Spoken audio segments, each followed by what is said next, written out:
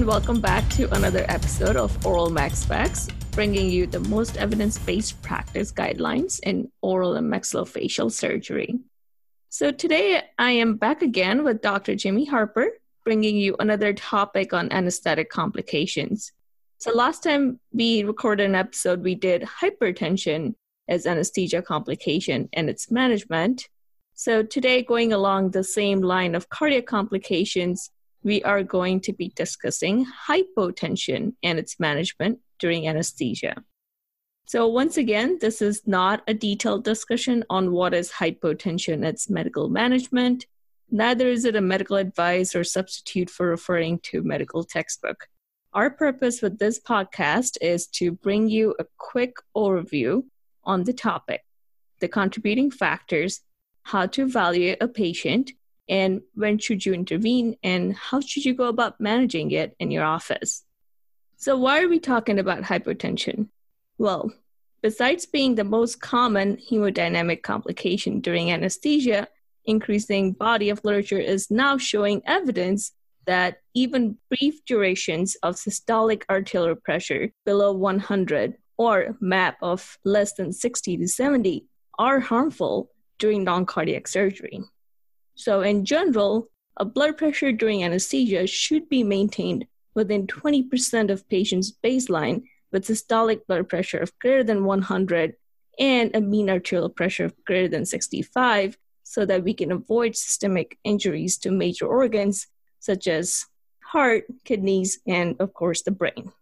So Dr. Harper, thank you again for joining us today. You're welcome. Thank you. So why don't we start with another OMSITE case like we did with hypertension. Again, I'm choosing one of the OMSITE published questions by ABOMS. Here's the question. While under general anesthesia for a maxillary mandibular advancement procedure on a sleep apnea patient is exhibiting significant hypotension. Preoperatively, the patient's baseline blood pressure was 170/90. On preoperative physical exam, the patient had jugular venous distension and a parasternal PMI. In this circumstance, what is the most appropriate management of hypotension?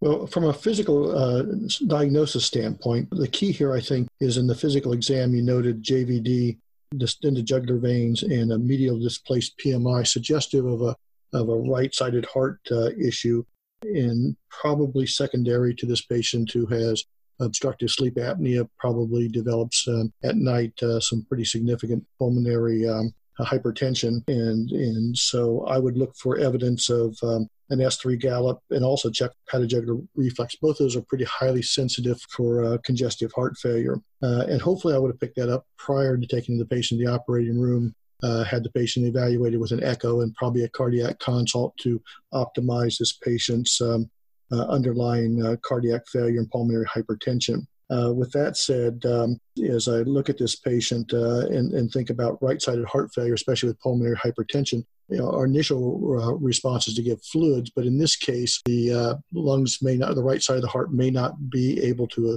handle that additional preload. So if I were to consider fluids, it would be very cautiously and very low doses and probably not my first choice. The second option would be look at some type of vasopressor to increase the afterload. And the first thought would be to use phenylephrine.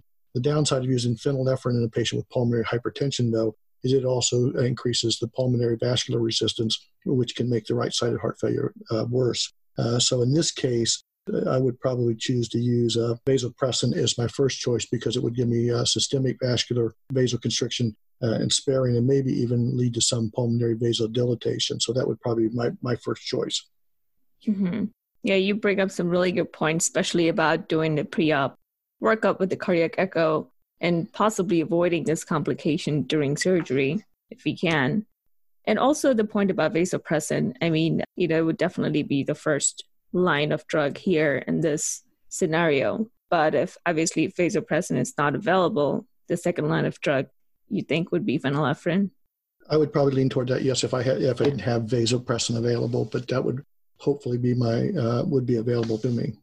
Mm-hmm. Okay, so a good case to begin with.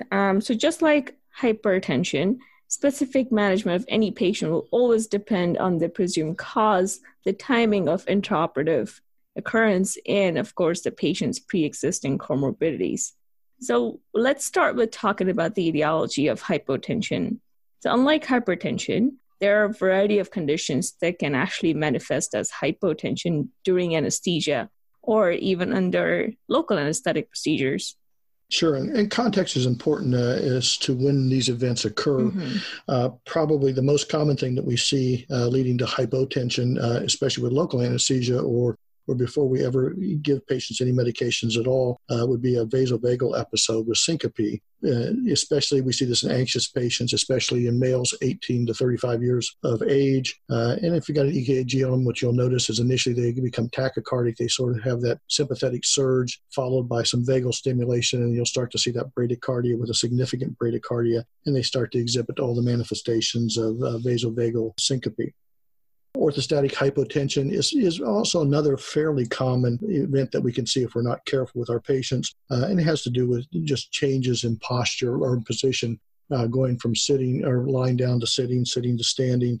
Number of medications, most of the antihypertensive medications, most of our anesthetic drugs can all lead to orthostatic hypotension. Neurologic cardiac phenomena can also contribute to it. So another thing that we see. And fortunately, fairly easy to treat. Set them back down, don't let them do a face plant, and giving the patients time to adjust to the altitude, basically. We've got pregnancy on our list of possible causes. Baby laying on the inferior vena cava decreases preload to the heart by impeding venous return. Can certainly cause it by changing the position of the patient, get the baby off the vena cava. You can improve the venous return to the heart. Hypovolemia is another issue that can lead to hypotension, especially in our patients who are NPO, along with patients who are taking diuretics, taking other medications that will decrease their volume status. Also, patients who, for whatever reason, have some episodes of vomiting, diarrhea that may present for anesthesia can lead to dehydration. Think about medication related, and most of the medications that we use, except for ketamine, etomidate, lead to a drop of blood pressure as we increase the dose of those medications. So they're going to vasodilate patients and lead to hypertension. And propofol is especially notorious for this. You give a big dose of propofol, blood pressure drops out. And then there are those patients who are taking the ACE inhibitors and the ARBs that in response to that induction dose of propofol may become hypotensive, which can lead to some challenges to restoring that blood pressure. And we'll talk about those a little bit later. Yeah, I think that was a really good comprehensive list of isolated events. What about hypotension that can manifest with other systemic conditions? Well, if we look at patients' underlying systemic conditions, certainly cardiogenic issues, a patient who is, as this patient that was presented, has underlying significant cardiovascular disease, can certainly develop hypotension under general anesthesia. Monitoring the patient for ischemic changes, especially with lead to V4, 5, 6, can certainly help us monitor for those ischemic changes. With pulmonary disease, think about massive PE. Start considering when we think about hypotension, think of those 5 H's and T's, but massive PE can certainly present with hypotension. Think about anaphylactic shock. That's probably one of the ones in our young, healthy patients when we start seeing hypotension, especially that isn't responding to those typical doses or the typical medications that we want to start thinking about. Is this anaphylaxis? And always remember that when we're dealing with infants and young children, if that's part of your practice, that they are almost entirely dependent at the start of their lives on heart rate. And so as that heart rate starts to drop, their blood pressure starts to drop. And so we need to pay attention to heart rate as a cause of hypotension.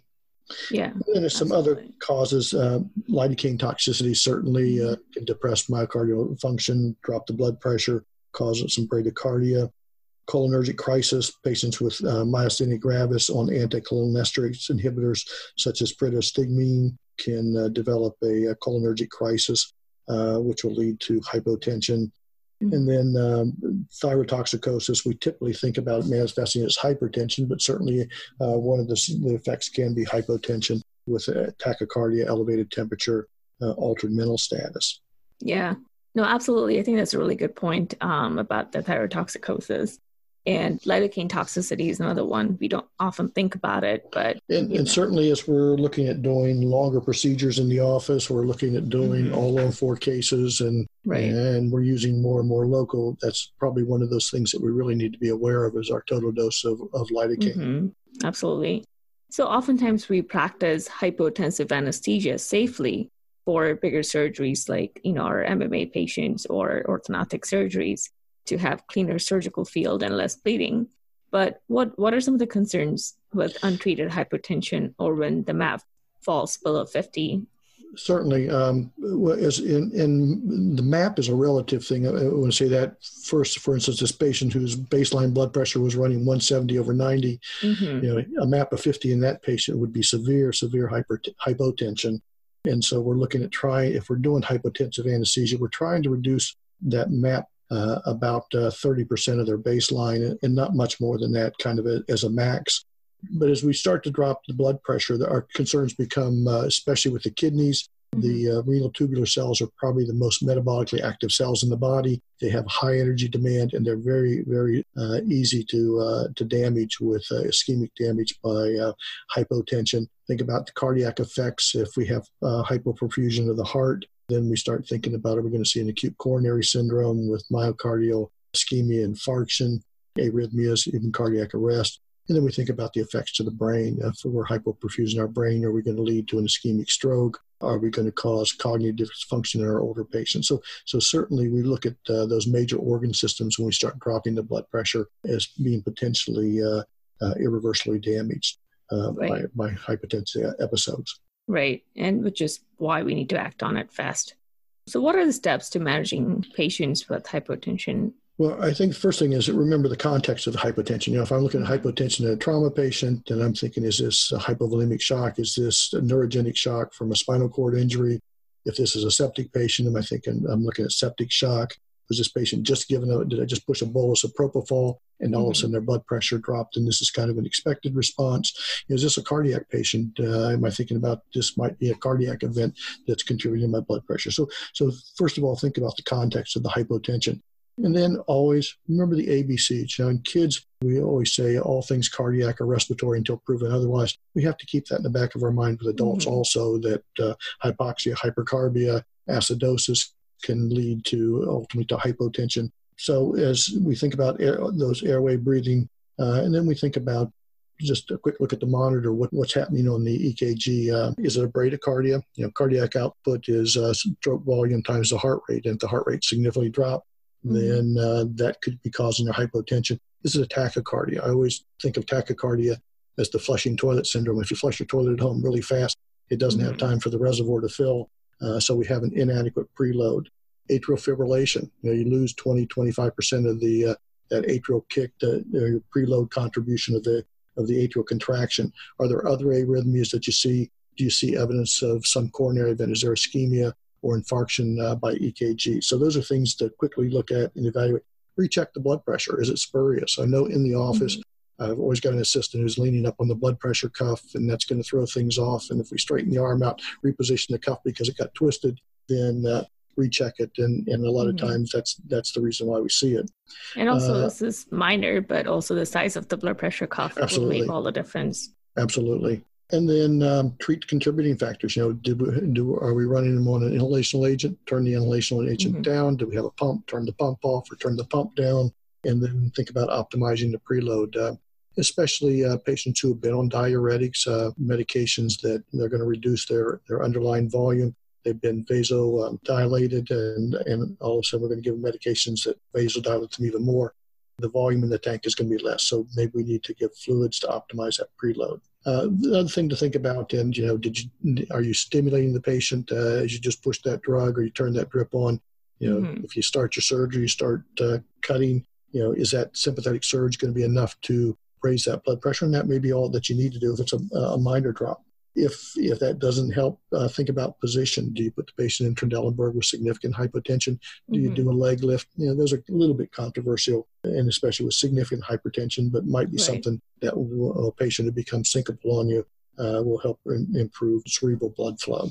And then if just those minor things and running through that first quick check of systems on the patient, if that doesn't seem to help, then think about a fluid bolus.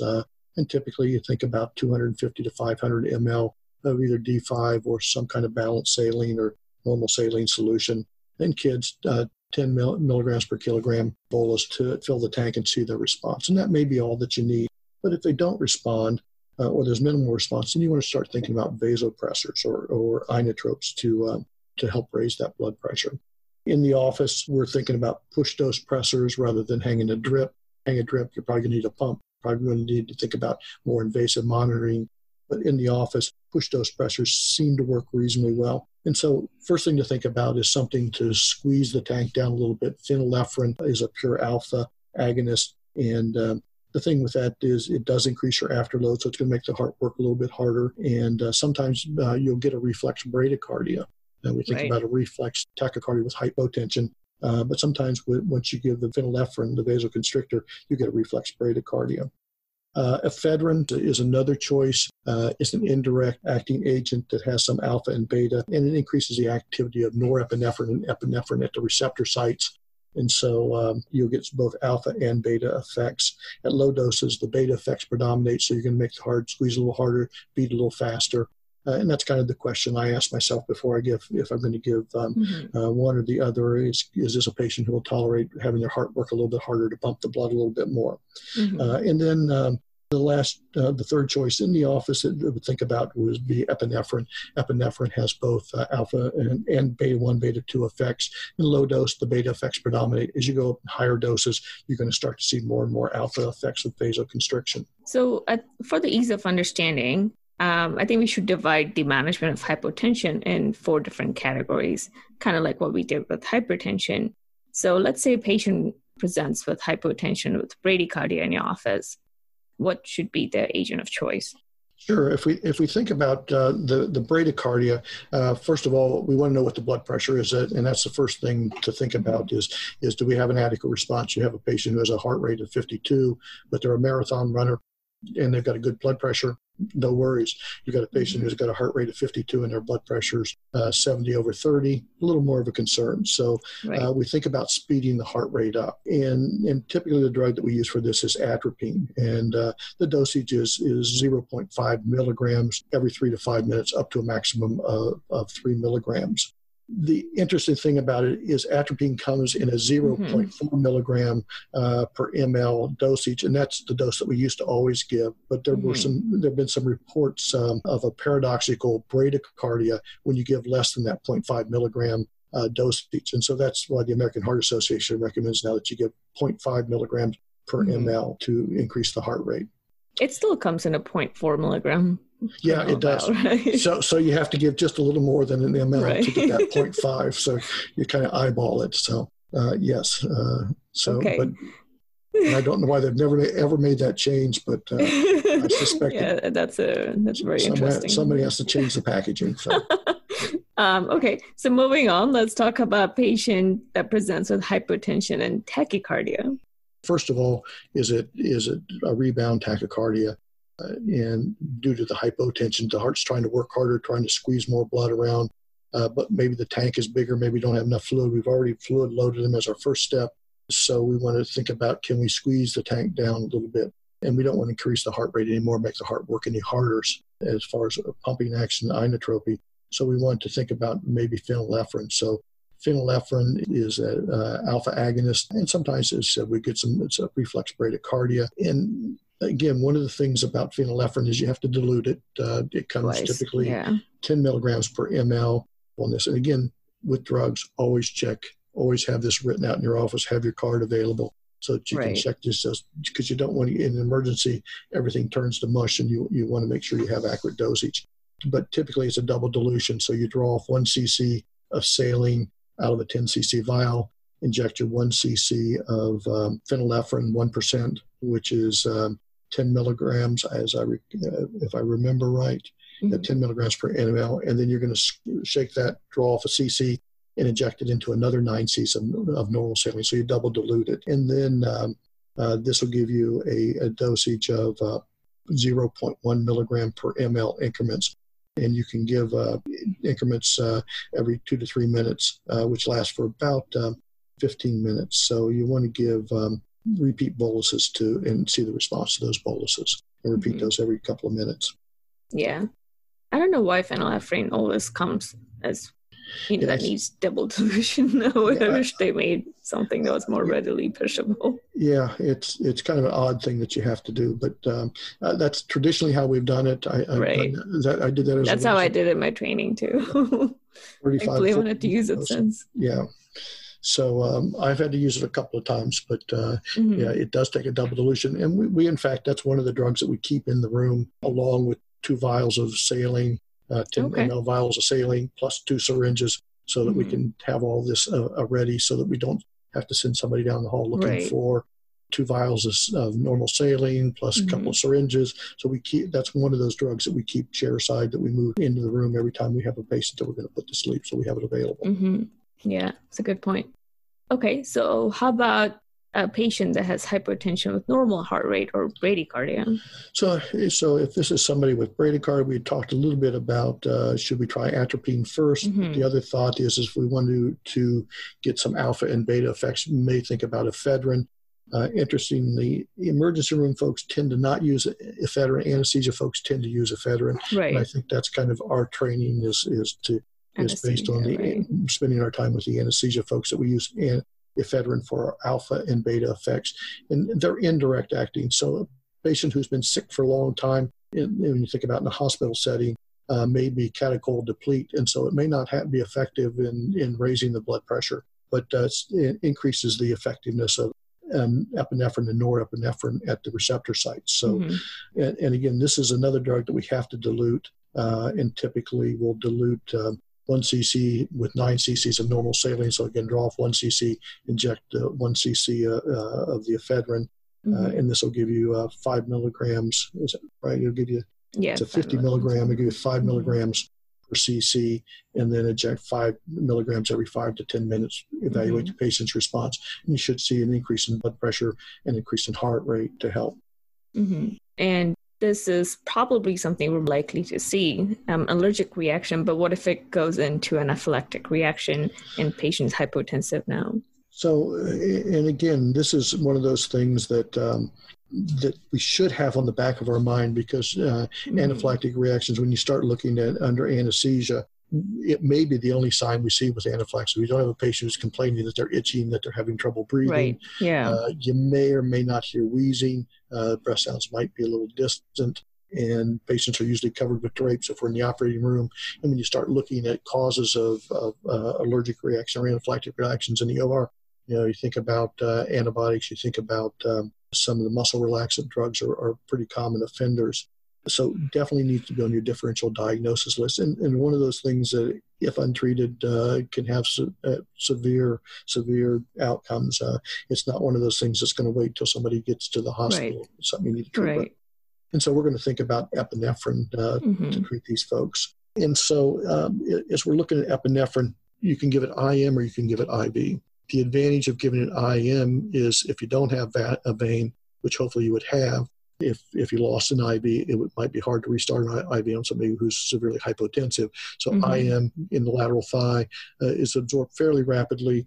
You give a much larger dose. So you're giving 0.3 to 0.5 milligrams IM. The other advantage of giving the IM is that because it is a larger dose, it's slowly absorbed. If we think about epinephrine in a code situation, a cardiac arrest, we're redosing every 3 to 5 minutes because it's broken down fairly rapidly in the body. So if we give an IV dose of epinephrine, it's much more quickly dissipated, so you can have a recrudescence or a recurrence of that anaphylactic reaction as the epinephrine is broken down. So IM may be a way to go, but you can also give it as push dose. And if you're going to give IV, the way I think of it is the 1 to 1,000 is IM, the 1 to 10,000, which is 10 cc's, is IV. They both have 1 milligram. But if you think about it, you can't give that large volume. And if you give that small volume IV, then you may get yourself into trouble because you're going to have a fairly concentrated dosage, which is going to have some effects that you may not want to have. So it's a much, much smaller dose. So you take that 1 to 10,000 dose, And similar to the ephedrine, you draw off 1 cc, add it to 9 cc's, and that's going to give you a 10 mics per ml. So you can, much easier to titrate that and start out 10 to 20 mics IV, which will give you an immediate response, but you may have to redose that. So you kind of have to watch the patients. And you may want to think about, do you start a drip? Is this somebody that you need to send to the ER to be evaluated and worked up to make sure that that's the only thing going on? Right. Yeah. If you just start a drip, you better transfer the patient to ER.